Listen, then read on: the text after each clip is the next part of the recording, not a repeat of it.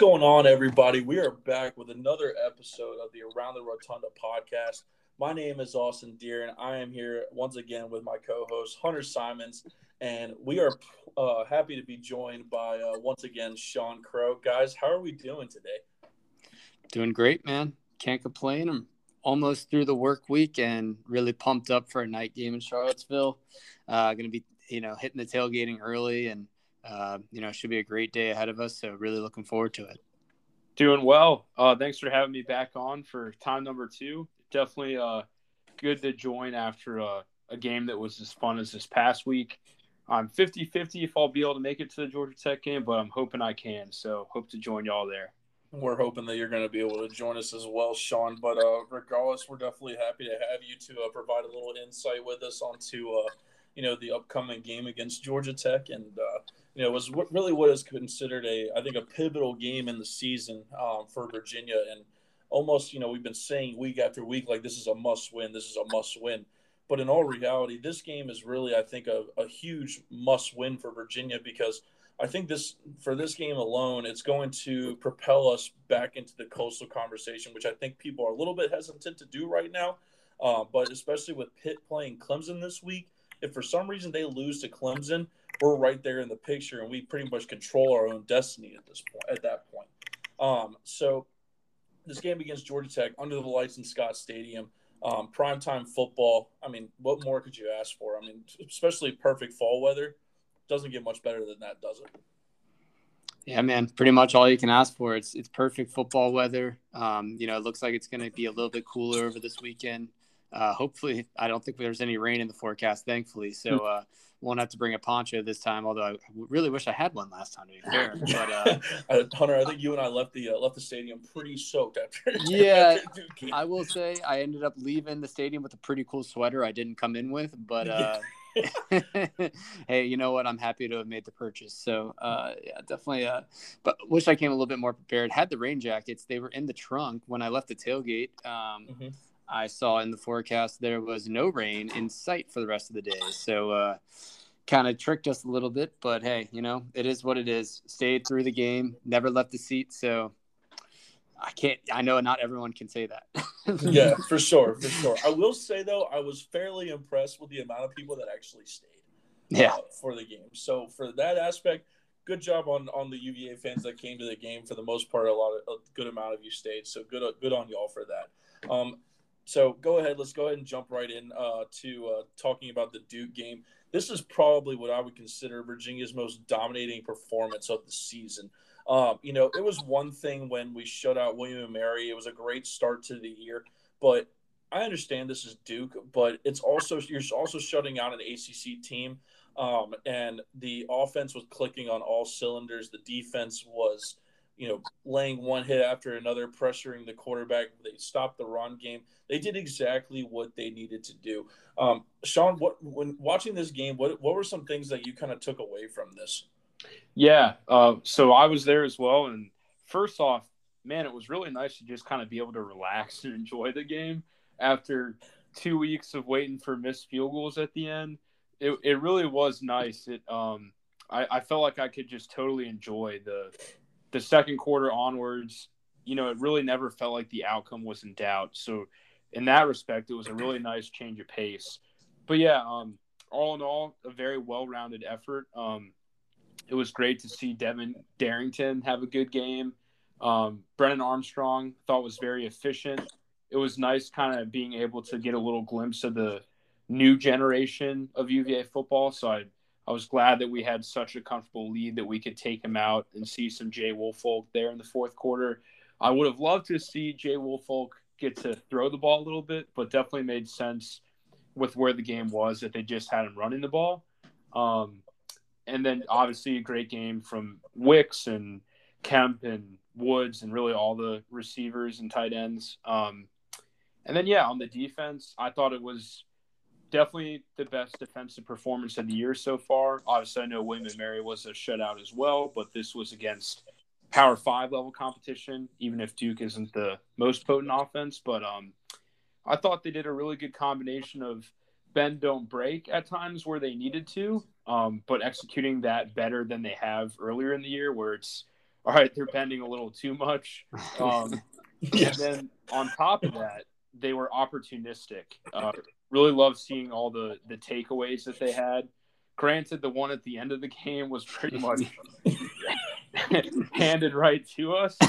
Hey, let's just take a moment. That literally sealed the shutout for us. I mean, I'm over here like the game's already 48-0, and we hit the road a little bit earlier because my friend's dad, it was his wife's birthday, and we're over here losing our crap in the car. It's already 48-0, but because they got a turnover at the goal line to keep the shutout alive is, I mean, absolutely electric performance from the defense to just seal the way the entire game went. Yeah, you thought they'd get a little sympathy touchdown, and I wasn't going to be mad at 48-7 or anything, but to preserve the shutout was a little sweet boost at the end there. For sure. Definitely was nice. Absolutely. Yeah, I was going to say we got the missed field goal out of the way in the first quarter. We didn't have to wait 4 quarters this time for it. So that was kind of cool. I like that trend. Let's keep that rolling in the future. So are we going to go ahead and declare University of Virginia as the best defensive field goal team in the country at this point? I mean, 3 missed field goals in the last 3 weeks. We're up there, man. You Pretty even impressive. Think back to William and Mary game. Like we blocked a field goal there. They missed one that honestly they probably should have made. Like we have had incredible field goal luck this season. I don't even want to be testing it anymore. Hey, games we might have run out. Of, games are won on special teams, and that's what we're seeing here. But for those who didn't get to watch the game, just run down a couple stats real quick. Brennan Armstrong had another career day, even without playing in the fourth quarter, which I think is just as impressive. He went 25 for 45, 364 yards, 2 touchdowns. And I think one thing that we haven't seen him do a whole lot this year that we got to see a little bit more of is Brennan Armstrong really ran the football a little bit this past week. I think his knees starting to heal up, and I think we're really seeing some mobility come out with him. So he added 34 yards on the ground and a touchdown as well, which that touchdown was incredibly impressive. And I want to give a shout out to Jelani Woods because that man had to make a split-second decision and put up an incredible block in the end zone that allowed Brennan to score. So shout out to Jelani on that for being a really good two-way tight end. Devin Darrington, and it was honestly a really balanced rushing attack. But like Sean mentioned, Devin Darrington was really the highlight of the show, who really got some significant work later on in the game. He had 5 carries for 60 yards and a touchdown. I tell you guys, Devin Darrington, it really has that explosive capability that I think he's kind of just been waiting to let go of as soon as his opportunity came. He got his opportunity and he really took advantage of it here. I mean, do you think we could expect to see Devin maybe playing a little bit more going forward? Yeah, I think we've definitely seen him out there a bit, and a lot of, there's like a couple packages where they like to use him, and they really like that play with him where it's like the extended counter where like the quarterback will kind of take a couple steps in one direction and then the line will start moving the other way. And I kind of got tired of only seeing him run that play. So it was really nice to see him just used as like a future back. Mm-hmm. I would be shocked to say, if he wasn't given a couple more touches moving forward, especially with the fact we don't really know what Mike Holland's status will be week to week coming off of, what looked like a pretty good ankle sprain against Louisville. So, I like him as the 1-2 punch with Talapapa, a little bit more burst, a little bit more vision, a little bit more of a home run threat as well. So I think we can definitely, see him featured quite a bit more. He also was in there for a couple of plays blocking for others, like on Keaton Thompson's rushing touchdown. He was in there setting a lead block with Talapapa. So I like his versatility. I think we've got 4 really good running backs that, could probably start on a lot of different teams across the country. And it's just finding out the best way to use them all and, find the way to, accentuate their strengths. Absolutely. And, the Virginia ended up rushing for 164 yards on total for the day. So I think definitely they had a really good balanced offensive attack this week. And, obviously they ran the football a little bit more later on in the game with being up by so much. But, that didn't really seem to matter to Dave Cutcliffe because he still thought we were running up the score. But we'll save that for another time. So as far as the receiving attack goes, I thought it was pretty well balanced as it normally is. Wicks, Kemp, Woods, and KT all got theirs. this week. A little bit of a quiet day from Rayshon Henry, but I think it just speaks to the depth in this receiving group and the amount of weapons that Brennan has that anybody can step up on any given day. It was good to see Wicks come out and really have a big day, especially from that scary situation against Louisville. So he really showed up. Had 7 receptions for 125 yards and a touchdown. And then Jelani Woods also added a touchdown on the day. And then like Sean mentioned, Jay Wolfwood got a quality drive in.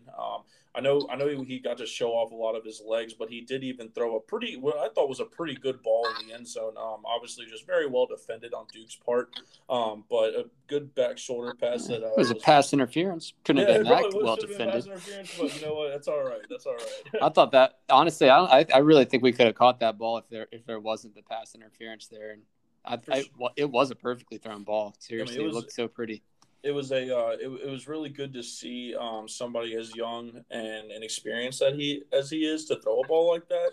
And I think it's a real testament, especially when you have guys like Bronco and Robert and Nye talking this week about how special that he's going to be in their program going forward. I mean, Bronco literally called him the successor to Brennan Armstrong. So as long as his development continues, I think we're going to be in pretty good hands even when Brennan is gone. Totally agree. I think the natural comparison that you want to give is Russell Wilson coming from the Richmond prep school scene, being a dual sport athlete, football and baseball.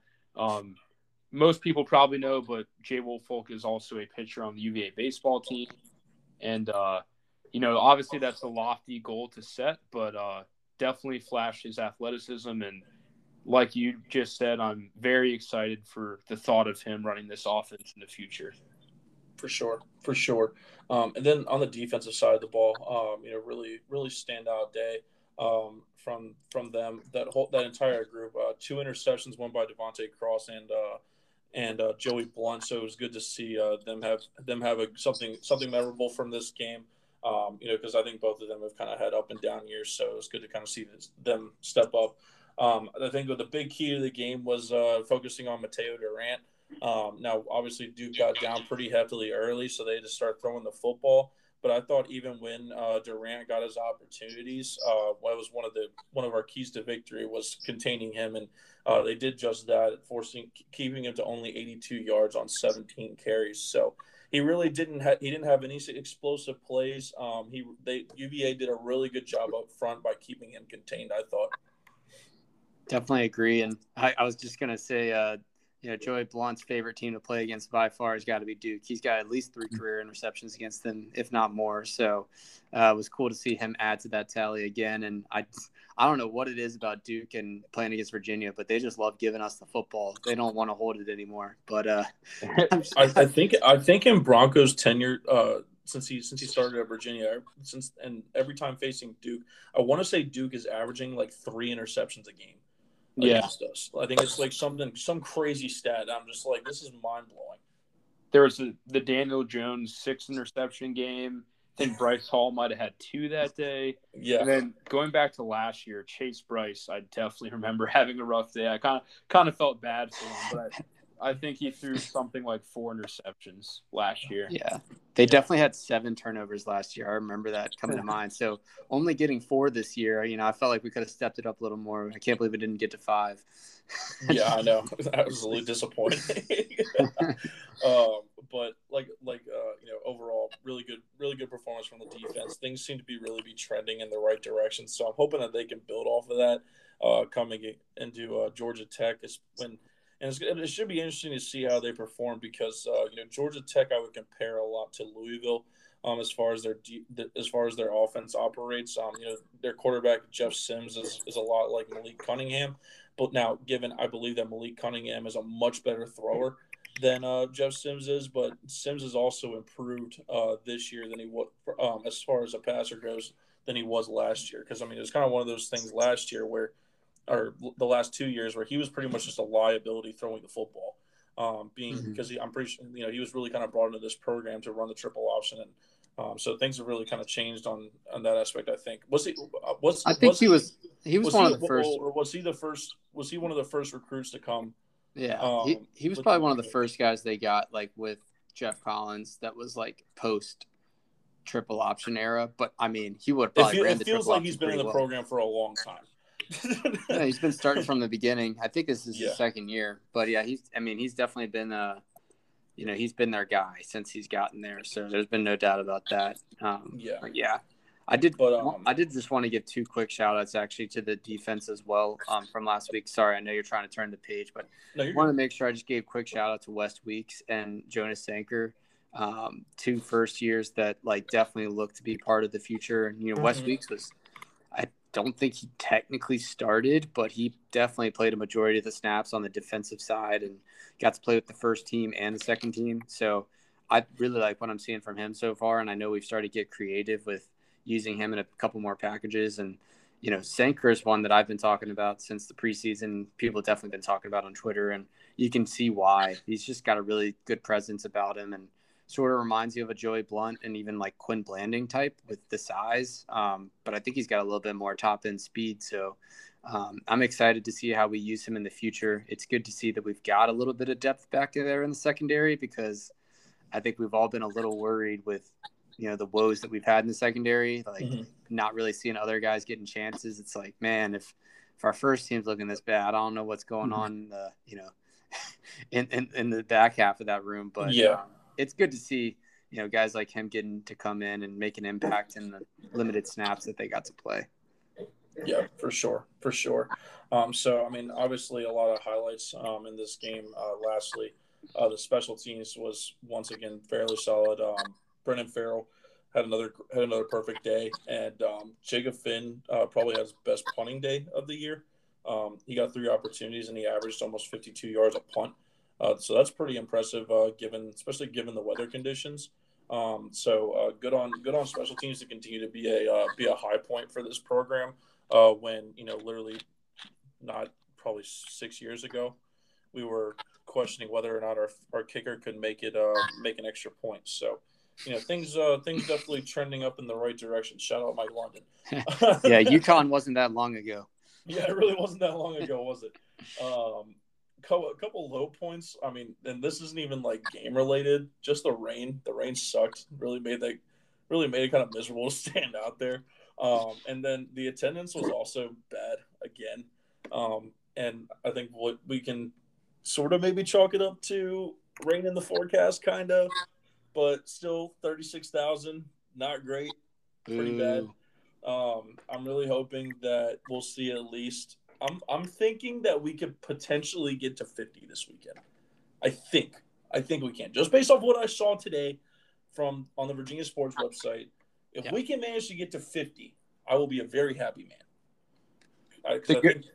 I think that could be trending in the right direction, especially when you have Notre Dame coming. Like literally, our next 2 home games are Notre Dame and Virginia Tech, 2 of the biggest games of the year. So I'm kind of hoping that maybe things are will trend in the right direction, starting with Georgia Tech this weekend. Yeah, I definitely agree. I think 45 to 50 or so is a good target for Georgia Tech, and then for the last 2 games, Notre Dame and Virginia Tech, I'm expecting those to set the season marks. The only downside is it might be a high percentage of away fans at those games, but yeah. Which the good thing is with the Virginia Tech game, I saw it in 2019. The new changes in the availability for tickets has really made it hard for Virginia Tech fans to get their hands on them. So I think that's definitely a plus. And the way that things have changed ever since Carla got here. Now, obviously, there weren't any restrictions for Notre Dame. So Notre Dame travels well. Their fans are all over the country. So I have no doubt that they're probably going to have a quarter of the stadium filled, in my opinion. But obviously, regardless, this should be a really great football game to watch. And hopefully UVA fans will show out, especially if Virginia has as good of a record as I'm expecting them to going into those games. So moving on from the Duke game, before we get into Georgia Tech, I kind of saw, an ongoing trend over the last week, and something that I kind of even asked Hunter about earlier on in the season was I noticed that the people that play, I guess, is it the wind instruments? I'm sorry, I'm not too familiar with the band, with musical terms, but I believe it's the wind instruments. Have not been able to play their instruments when they get seated in the stands. They're allowed to play on the field, and I even noticed that there's like been pictures of the bands of like people like of them not wearing, like some of them not wearing masks while they're in the stands, if they're, even if they're not in the wind instruments. So what do y'all kind of make of this? I know this is a very controversial topic and whatnot, but I just kind of want to get y'all's opinion on kind of what you make of this. And I'm happy to see that a petition is finally going out, especially when the fact that there are multiple, that like there are probably next to no schools across the country that are doing this. So like, what kind of statement is Virginia trying to make here? Yeah, I don't know. Like, I don't even want to get into like all the macro level stuff with it, but honestly, just at like from a UVA standpoint, I do think it's like weird just being the only team in the entire ACC that's not doing it. Like, I don't really understand. And the science that's, being included in the petition is like pretty clear about how like it's no more likely to spread the disease than just sitting there next to each other. But, the one thing that I would have questioned is, hey, like, what was the decision of the band themselves? Like, did they not feel comfortable? Like, was there something that like, was causing them to feel deterred from playing? And from reading that petition and seeing that it was kind of started by, it's being very well supported by the band, from what I can tell. Mm-hmm. That kind of leads me to think that it isn't really their decision at all. And, knowing that, I feel more like impassioned to say like, I feel like they should be able to play. Obviously I want them to play. Like that's a guarantee. I feel like it's such a huge part of the game day atmosphere, and it really is lacking. Like you definitely notice that it's not there. But the only thing that would have held me back from feeling super, like I said, impassioned about it would be if they themselves decided, hey, we're not comfortable with this, we don't want to do this. But from all signs that I see, that's not the case at all. And I think, hopefully Carla and whoever else is making these decisions is listening and hearing the fan support and, and hearing the actual band members' opinions and taking all of that into account. Exactly. And, it's one thing for me, it's all this, the entire student body is vaccinated, and you're letting, whoever into the stadium without really enforcing any sort of mask mandate. So my whole, if they wanted to be that strict about spreading COVID and whatnot, I don't understand why you're not enforcing those same kind of restrictions across the stadium. That's where I have the issue. It's like if you want to be cautious with COVID, yes, I get it, but at the same time, you have to be cautious with everything, because regardless, there's still 36,000 people as regards to last week. There's still 36,000 people packing into that stadium. It could spread from anywhere. It does feel like a weird thing to just single out to care about when they're perfectly happy making money on fans coming into the stadium that they have no evidence whatsoever are vaccinated. Yeah, exactly. And it's like, and you have senior band members who are not getting opportunities to play in their final football games. Yeah. So overall, it just doesn't make a whole lot of sense. But, if you guys haven't signed, for anybody listening, if you haven't signed the petition, I definitely encourage you to go and sign it. Give these kids the opportunity that they deserve. Our football team gets to play on the field every weekend, and these guys put a lot of time and practice in to make their performance special as well. So they deserve just as much of an opportunity to make UVA's game day experience special. So all right, so moving on from that, thank you guys for touching on that a little bit. I just wanted to it's something that what came up this week, and I thought it was definitely worth us discussing. So moving on to Georgia Tech. So previewing kind of this game, Virginia won our last meeting back in 2019. We didn't play them in 2020. So we won our last meeting back in 2019 at home. It was 33-28. Very close football game, but Bryce Perkins had a really good day. Georgia Tech has actually not won in Scott Stadium since 2013. So this has kind of been a rough place for them to come and play. Sean, I know that they've talked about it quite a bit. Kind of what do you think Georgia Tech is feeling coming into Scott Stadium this week? Yeah, Georgia Tech is, for me, maybe the hardest team in the ACC to really decide what they are.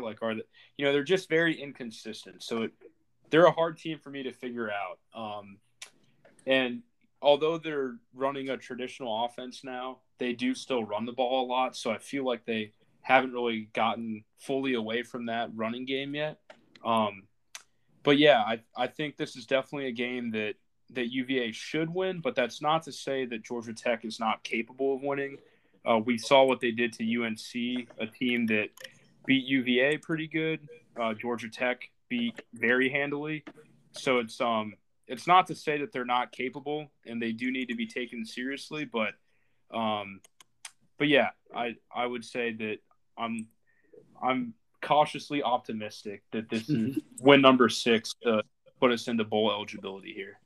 For sure. I'm feeling quite confident in myself, honestly, especially with the performance that we put up against Duke last week. And, you know, you mentioned that they had that big win against UNC, but they've also suffered losses to Northern Illinois and I don't know who else they lost to. They lost to Northern Illinois, and they barely lost to Clemson, which take that with a grain of salt, you know, whatever you want to, you know, say about what Clemson is this year. But regardless, they went to Death Valley and kind of held their own for a little while. And then they ended up getting blown out by Pittsburgh at home. So, like you said, kind of a hard team to figure out. And then it literally took a last-minute touchdown for them to beat Duke, you know, a couple weeks ago. So, I don't know. It's this team I feel like is kind of all over the place. They really haven't, you know, found an identity. And, you know, from what I could tell from Georgia Tech beat writers, it really seems like that they don't even know what this program is. They don't really understand how they can be so good one week and so bad the next. So I'm hoping that maybe we get that bad team coming into Charlottesville, but I think it's pretty safe to say they're probably the most inconsistent team in the ACC this year. Probably next to like UNC maybe, but one thing I did want to touch on there, Austin, real quick was I do think their offense has been highly inconsistent for sure, like that and that's kind of like what we see in the scoreline. But I would say, sort of consistently, in my opinion, their defense has not been very impressive to me. Like, I think, you know, that's one thing that's been kind of constant throughout the season. Obviously, they held Clemson only 14 points, but like we sort of said, this is not the Clemson team we're used to. They've been struggling to score against anybody.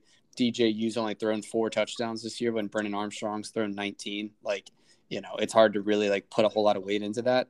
But, you know, I was watching them play against Pittsburgh, and they gave up 42 points by halftime. I mean, like, and that Pittsburgh's offense is incredibly similar to UVA's in the way they play. It's like air raid style. They barely run the ball, lots of deep shots down the field, and they were just getting absolutely shredded in their own stadium. I mean, like, I feel pretty confident against their defense. It's just which version of Jeff Sims are we going to get? That's really the question, in my opinion. Exactly. And, you know, it's crazy because Jeff Sims has only thrown the ball 80 times this year. I mean, given he didn't even start the season as the starting quarterback. I think you mentioned it was due to injury, Hunter. Yeah, he was banged up early in the season, but when he's been available to go, he's pretty much been in most of the time. Yeah, I got you. So obviously, you know, some people to kind of look out for. You know, obviously we just mentioned Jeff Sims. He's very much a dual threat quarterback, kind of comparative to Malik Cunningham. He's like your poor man's Malik Cunningham, in my opinion.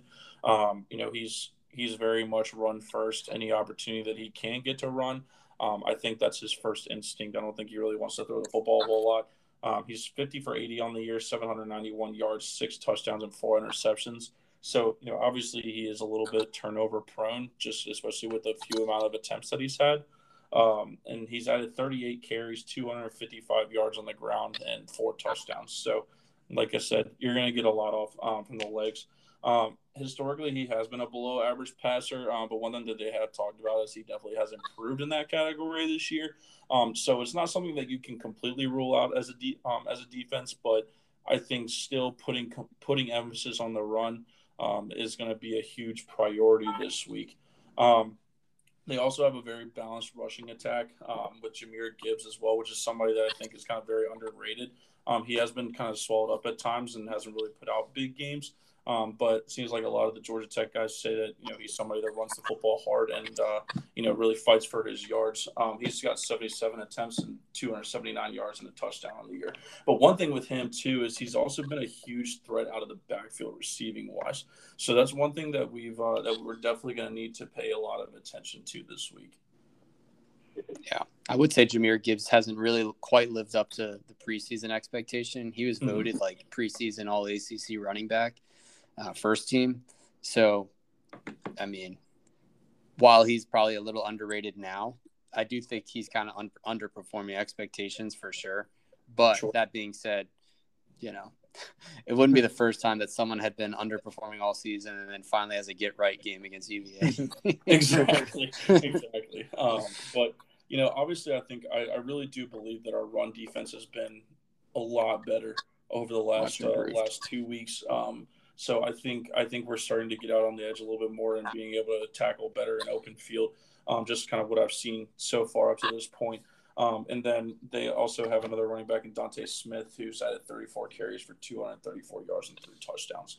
So a little bit balanced running attack. Could see a couple different guys running the football. I'd be interested. I haven't watched a whole lot of Georgia Tech football this year, so be interested to see kind of how they incorporate their running backs and quarterback, if they run a little bit of option still, or be interesting to see. But as far as the rest of the offense goes, I think a lot of it's just going to come down to stopping the run. In my personal opinion, anything that you guys want to add on the offensive side of the ball for Georgia Tech? No, I think you pretty much covered it. All right, perfect. Sounds good. Defensively, like Hunter mentioned, I think this has been a very below average team defensively. They did surrender 42 points to Pitt in the first half, and they've also given up a lot of points to Duke. UNC, the only team that they haven't given up a lot of points to is Clemson. They actually gave up more points to Kennesaw State than they did Clemson, so take that for what you will. Man, Clemson in the mud. Yeah, exactly. I really would love to sit down and talk about Clemson one day, because I really want to figure out what the heck is wrong with that team. I feel like there's so many contributing factors, but it's really just kind of hard to pinpoint one thing. They just haven't looked right at all this Imagine year. how their fans feel. Yeah, I mean, from what they're used to, I would be in shambles as a Clemson fan. Absolute shambles. But one thing about this team is they do blitz quite a bit. So that's one thing that the offensive line is gonna have to look out for. They do have a pretty decent linebacker group with Quez Jackson and Charlie Thomas. Those are kind of the two guys that really stand out from that defense, and they've had a couple sacks and turnovers on the year as well. But they do have a very weak secondary. I'm expecting Brennan to have a pretty big day, especially with the offensive line that we have. I think we'll be doing a pretty solid job of picking up blocks, especially when Georgia Tech is in blitz packages, and I'm expecting big things from the offense this week. Yeah, I would definitely agree with you on that. I think that there's no reason the offense shouldn't have a big day. If you look at like the ACC leading tacklers, you see Quez Jackson near the top for Georgia Tech. One thing I always think about, seeing your team having someone as a leading tackler is not always a good sign. I look back to UVA's days when they were, 2-10, and seeing Quinn Blanding and Micah Kaiser like far and away running away with the school records every week. Tackles and so I would say that's a statistic to take with a grain of salt. But yeah, I definitely would look for the offense to have a big day. For sure through the air, but even through the ground, I think there will be some opportunities this weekend. Yeah, and that's hence why I said those were like the two guys that really kind of stand out on this defense, because there really isn't a whole lot to talk about in regards to their performance this year. Yeah. Hey, one other thing I actually did just read about here a second ago was it does look like Georgia Tech is banged up on the offensive line, and they're really worried about their depth on the offensive line. Yep. So I'm hoping that means we can get after the quarterback a little bit more. I think we've started to see the blitzes pick up over the past 3 or 4 weeks since the Miami game, most likely. I think it was probably the first time it really started to get going. So I would love to see that continue. And, I think hopefully we can kind of bully them and have our way and be able to contain Jeff Sims within the pocket like we did with Cunningham for most of that game. For sure. That's going to be something that we'll touch on in our first key to victory. Actually, jumping ahead. Sorry. As far as before we jump over to that, one last thing: the kicking game, another non-threat from this team. The kicker hasn't made anything from 40+ yards, so maybe we'll have ourselves another missed kick in this game. The strong special teams defense will live on. Yeah. Hey. Beamer ball, right? Oh yeah, absolutely. Oh, okay. We're just gonna call it Mendenhall ball. That's what. Bronco ball. Brumfield ball. Bronco ball. Brumfield ball. There we go. Brumfield ball. I like it. Oh man, but jumping over to the keys to victory. So first thing that I had was control the line of scrimmage on both sides of the ball. Like you mentioned, Georgia Tech's offensive line is very subpar. Has been subpar.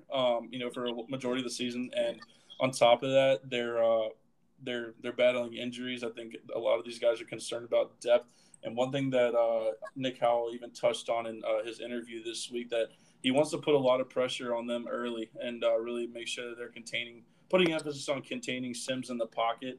I think they really are able to execute this well, just considering of what we did against Malik Cunningham. I was pretty impressed with the way that we contained him and limiting his rushing yards. So I think he only had probably 60-some yards on the game when he probably has majority of the time over 100. So as far as that goes, I think our front seven can really have a big day, and especially if they're mixing up different blitz packages and coverages, I think it could cause a lot of issues and assignments for a very inexperienced Georgia Tech offensive line. And then also Georgia Tech loves to blitz often, like I mentioned earlier. So as long as the offensive line holds its blocks and gives Brennan time to throw the football, I think our receivers are going to shred this Georgia Tech secondary. Yeah, we should make them pay for sure. Go ahead, Sean. I was going to say, looking at our O-line, Chris Glazer we missed in the second half of last week's game with some migraine issues, but all indications are looking good that he'll be back for this weekend. They did feature him in the uniform reveal video, so I feel like that's a good sign. And then Bobby Haskins coming off ACC Offensive Lineman of the Week honors. Believe he was graded out at like 90-some%. So, definitely. He's been balling. He has been. And that was even, it's hard to evaluate the offensive line, but even me, as an average Joe watching the game, I kept thinking, man, it seems like Haskins is really doing a good job out there. And then sure enough, got named ACC Offensive Lineman of the Week. So I look for our offensive line to build on those strong performances. For sure. And then, with the defensive line, I think they could also build on their strong performances. They looked good last week. Famui was back there a lot. Mandy Alonzo. Would be a nice game for Wes Weeks to have his first career sack. I'd love to see that. They've been sending him to the quarterback a lot since he's been getting playing time. Yeah, that's awesome. Absolutely. I definitely agree. Absolutely. Hunter, you want to touch on the next point? Yeah, let me get my notes out. Not prepared.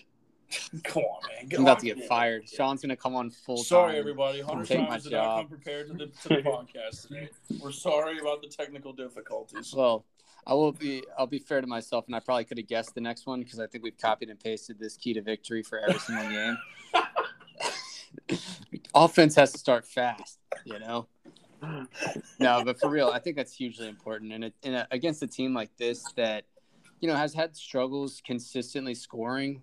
Same thing went for Duke too, was let's get out ahead of them early. I think a huge part of the success of Duke's game plan, Georgia Tech's game plan, much like Duke, is having the ability to have a balanced attack, running and throwing. But if you put them in a situation where they're forced to throw the ball, they're just nowhere near as dangerous. And I feel like, if we can get up a couple scores early, take the will out of that team, make them start thinking about next week already.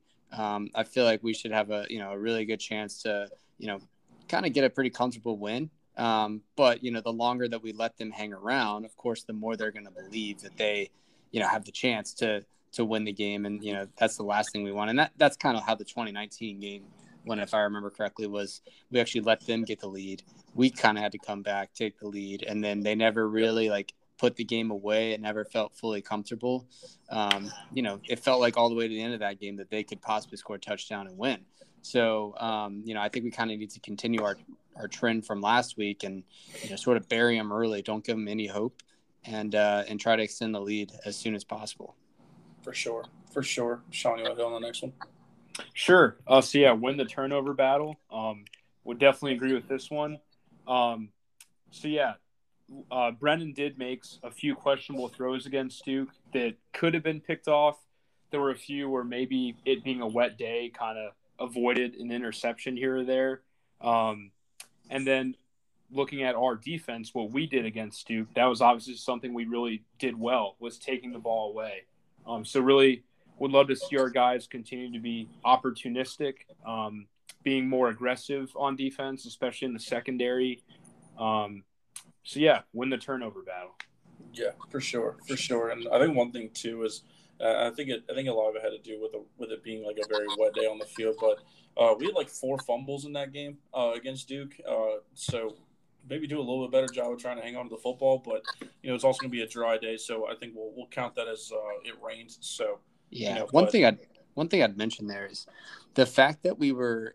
I mean, there were a couple that we were quote unquote lucky to recover. I mean, there's this whole like metric out there called turnover luck that we would probably be grading out really, really high on turnover luck right now, in the sense that, we recovered all of our fumbles in the last game except for that one.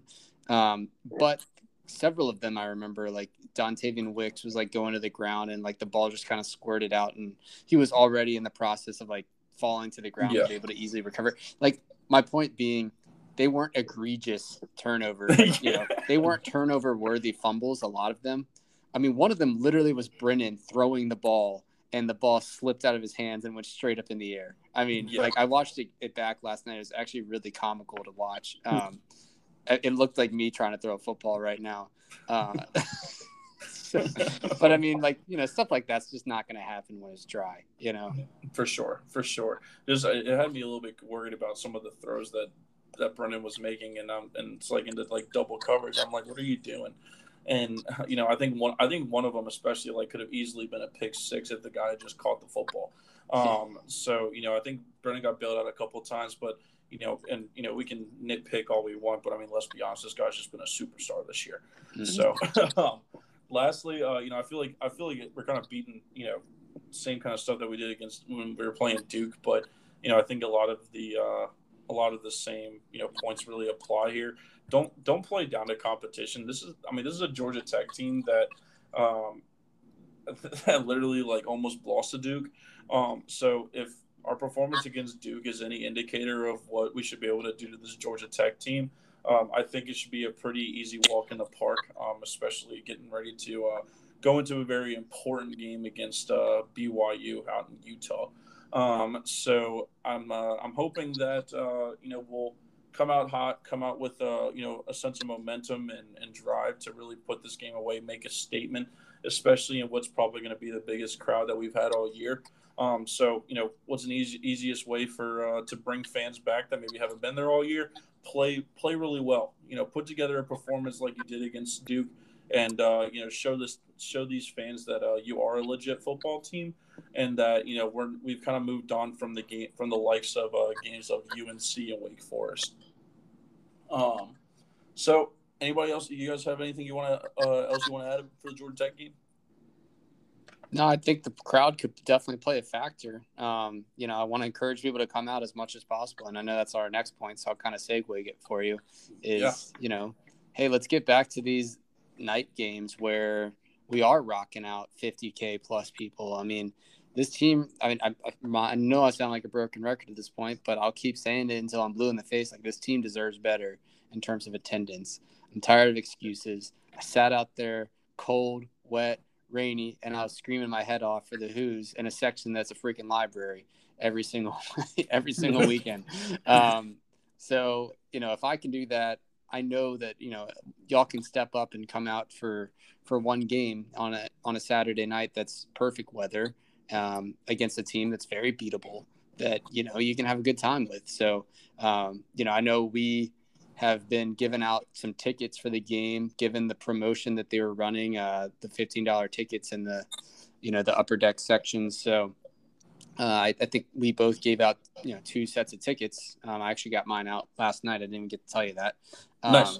But and then I've seen six other accounts on Twitter I think I saw that are doing the same everybody's thing. really chipping in to try and get people to the stadium, and I think it's really just a testament into what this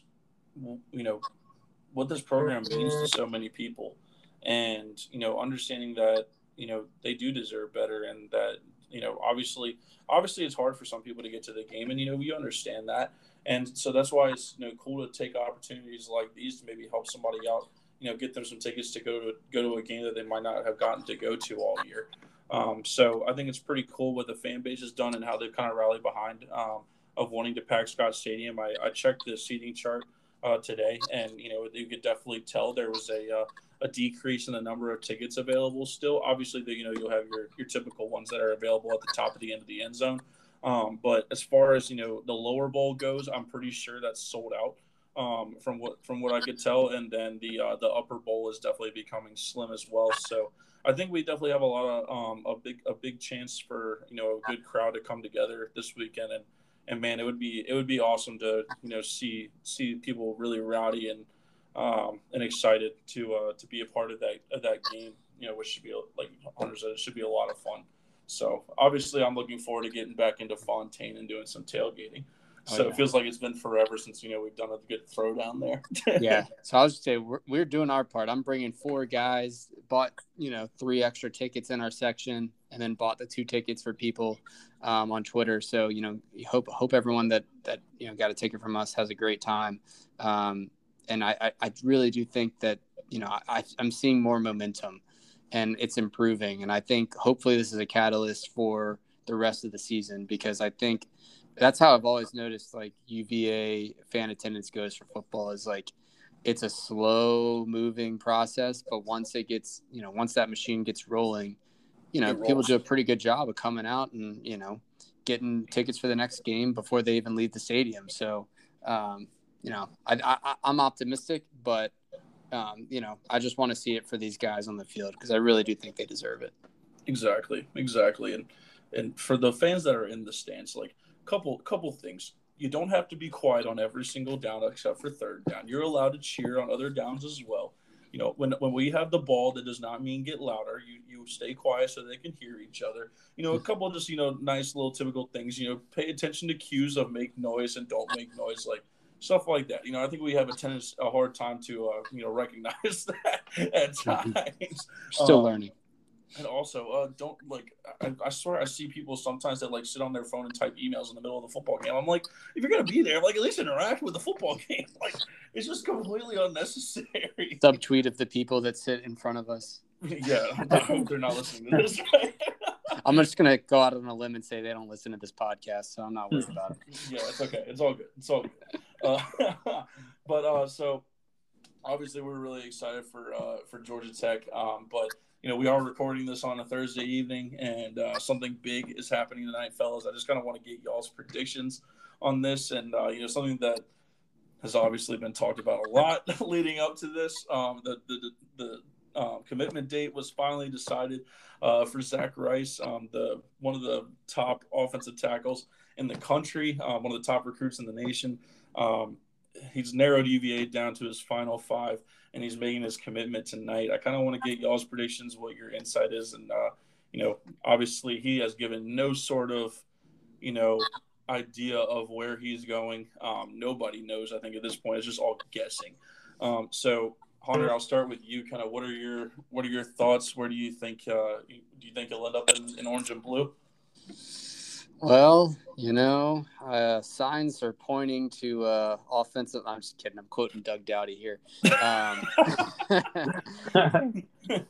Honestly, I have no idea, and I know this is a non-answer. But if I had to pick, since I know which way Sean is going to lean, I'm going to try to put on my optimistic pants and say, he's going to come join an elite class of linemen that are coming to UVA over the next couple of years. Going to join up with some future NFL brethren and Eugene Monroe, Brandon Albert, DeBrickashaw Ferguson, And, this is going to be the next generation of UVA being O-line U. So it starts here with Zach Rice staying home. I hope you're right. I certainly hope you're right. Sean? I love it. What are your thoughts? Yeah, so first off, just have to give a shout-out to Coach 2J. He has done an incredible job recruiting. I think each of the past few years, it feels like our best, or if not our best, one of our best commitments has come on the O-line. Have Andrew Gentry to look forward to coming off of his mission. Believe he'll enroll next year. Logan Taylor, the Canadian who is at Episcopal up in Northern Virginia. Noah Josie from Tennessee, who's already seen the field. So we've got a lot Brody of guys Meadows, I think, 4-star guy, right? Mm-hmm. Yeah, Brody Meadows coming in next year from out in Bluefield. So definitely Coach 2J, and I can definitely see why.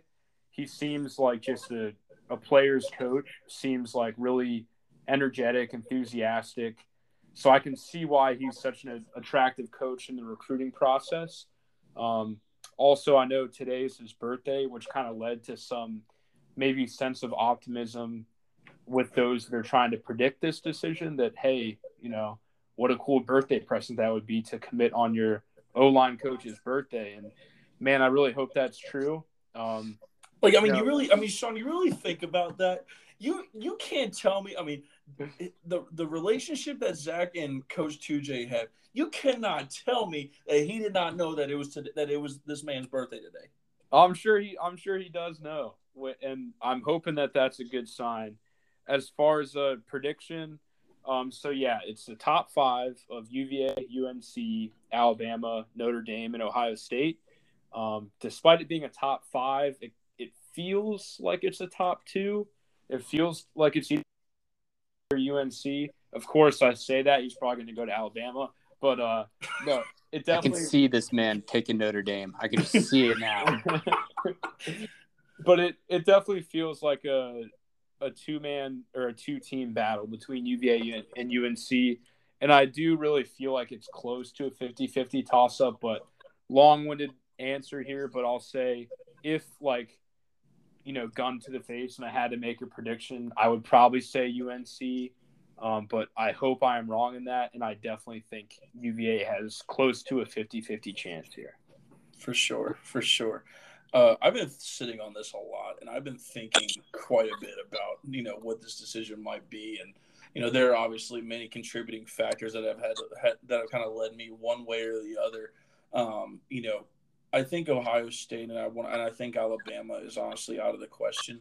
I really don't think that he's going to go to either one of those programs. I think Notre Dame is a dark horse in this that I don't think anybody's really considering. I mean, the talent that Notre Dame consistently puts out on the offensive line is pretty impressive.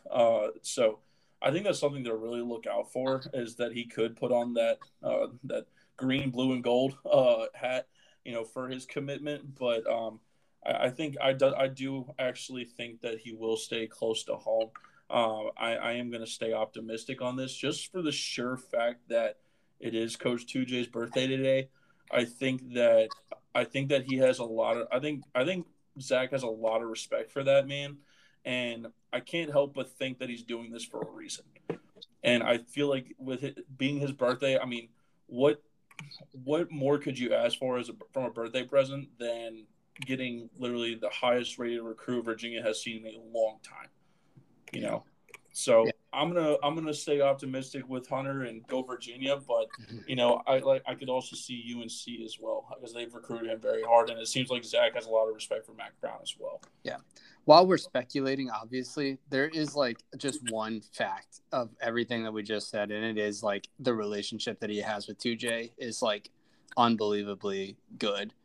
And I know Sean already touched on it, but I just want to piggyback. I am really impressed with 2J, and I'm just so happy for him that, this is one of those things even if we don't get this guy, that's going to stink. But the fact we were this close is really impressive to me, and not even something that we saw, earlier in Broncos tenure, or really much at all in Mike London's time. I know we had a couple 5-stars, but they were sort of random.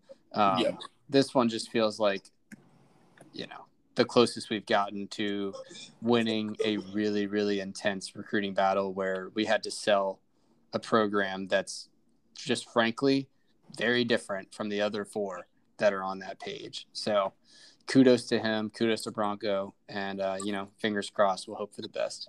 Mm-hmm. For sure. So I guess we will see. We'll find out shortly after we're done recording here. But so last thing that we want to get to, final game predictions for Georgia Tech. Hunter, what were our predictions at the beginning of the season for this game? Yeah, so looking back at the beginning of the season, Austin, you had predicted 42-28 UVA victory. And then I myself had predicted a 31-17 victory. Sean, I'm not sure if you tracked your score predictions. I feel like you did. Yeah, I may have. I think I did it in an Excel sheet somewhere. I'd have to go back and look, but that's really funny hearing your two scores because I was ready to give mine now, and I was going to say 38-24, and that's kind of right in between what you all said and the same margin of victory, but I'm going to say 38-24. Nice. Well, we'll let you explain all your reasoning first if you want. Yeah, sure. Yeah, so I'll say 38-24. I feel like it should be a relatively comfortable victory, as long as we meet those keys to victory that we described earlier. In particular, the don't play down to competition one. I was at the last home game in 2019 against these guys, and I know it's 33-28. And that was a year where we were really good that year. That was, the year we made it to the Orange Bowl. And Georgia Tech was, I think that was their first year under Jeff Collins. They were, just starting to transition away from the triple option. So really the game being that close, I think, was the sign of playing down to the competition. And I'm hopeful that we don't see that again this year. But I don't think we will. I think we'll see something along the lines of a 2-touchdown win. 38-24 would put it at a fairly high-scoring game, but nothing too crazy. But I do expect that our offense should have a pretty solid day. And 24, I think, would be a realistic, good goal for our defense. So I'm gonna go with that. You're right there at the over/under number. I think is 62-ish. So I think you're right on the dot. Yeah, I think I'm actually gonna change mine up just a tad. I think we do score 42 points, but I'm gonna lower Georgia Tech's scoring, just based off of what we did to Duke last week. I think this defense is riding a lot of momentum. So I'm going to go 42-17 on this. I think that the defense shows up once again, and they're going to get a lot of energy from the stadium as well. So I think they're going to be able to feed off of that and really, really have a stellar day. Yeah, I like that line of thought. And I know I've been amending almost every score prediction that I've made to up the count on the other team's scoring output. And I actually want to give a testament to UVA's defense improving pretty drastically week over week, the past 3 or 4 weeks. So I'm going to keep Georgia Tech at 17 myself, and then I'm just going to up us to 35. So I like a 35-17 win where the defense is dominant again. I really want to see them, carry that over to another week against another ACC opponent. For sure. I feel like the offense – should easily be able to hit the 35-point mark. Absolutely. Well, I think regardless, we all feel pretty confident about how this game's going to go, and hopefully it'll go in our favor. We can have another happy week of Virginia football. Yeah, would be nice to lock bowl eligibility up this week and be sitting pretty at 6-2, knowing that we have a tough slate to end the year. So it would be nice to just kind of check that box off now rather than later. And 100%. I know this is a team we expect to play in a bowl game, but it would just be nice to get that out of the way. Yeah. I agree. You don't want that hanging over your head going into Pittsburgh mid-November. So for sure. I agree with that. Definitely. Well, guys, as always, it was a pleasure. Glad we could do another week of this. Very, very grateful for that. And looking forward to hopefully, Hunter, I know we'll be spending a lot of time up in Charlottesville on Saturday. Sean, hoping that you'll be able to join us there. But that being said, you guys have a fantastic week. Everybody, we hope that you enjoy the rest of your week as well. Get to Scott Stadium. Enjoy your tailgating. Eat lots of food, drink lots of beer or whatever it is that you drink. And, cheer on your Hoos hard. So, guys, as always, it was a good time. Have a good one and go Hoos. Go Hoos. Go Hoos.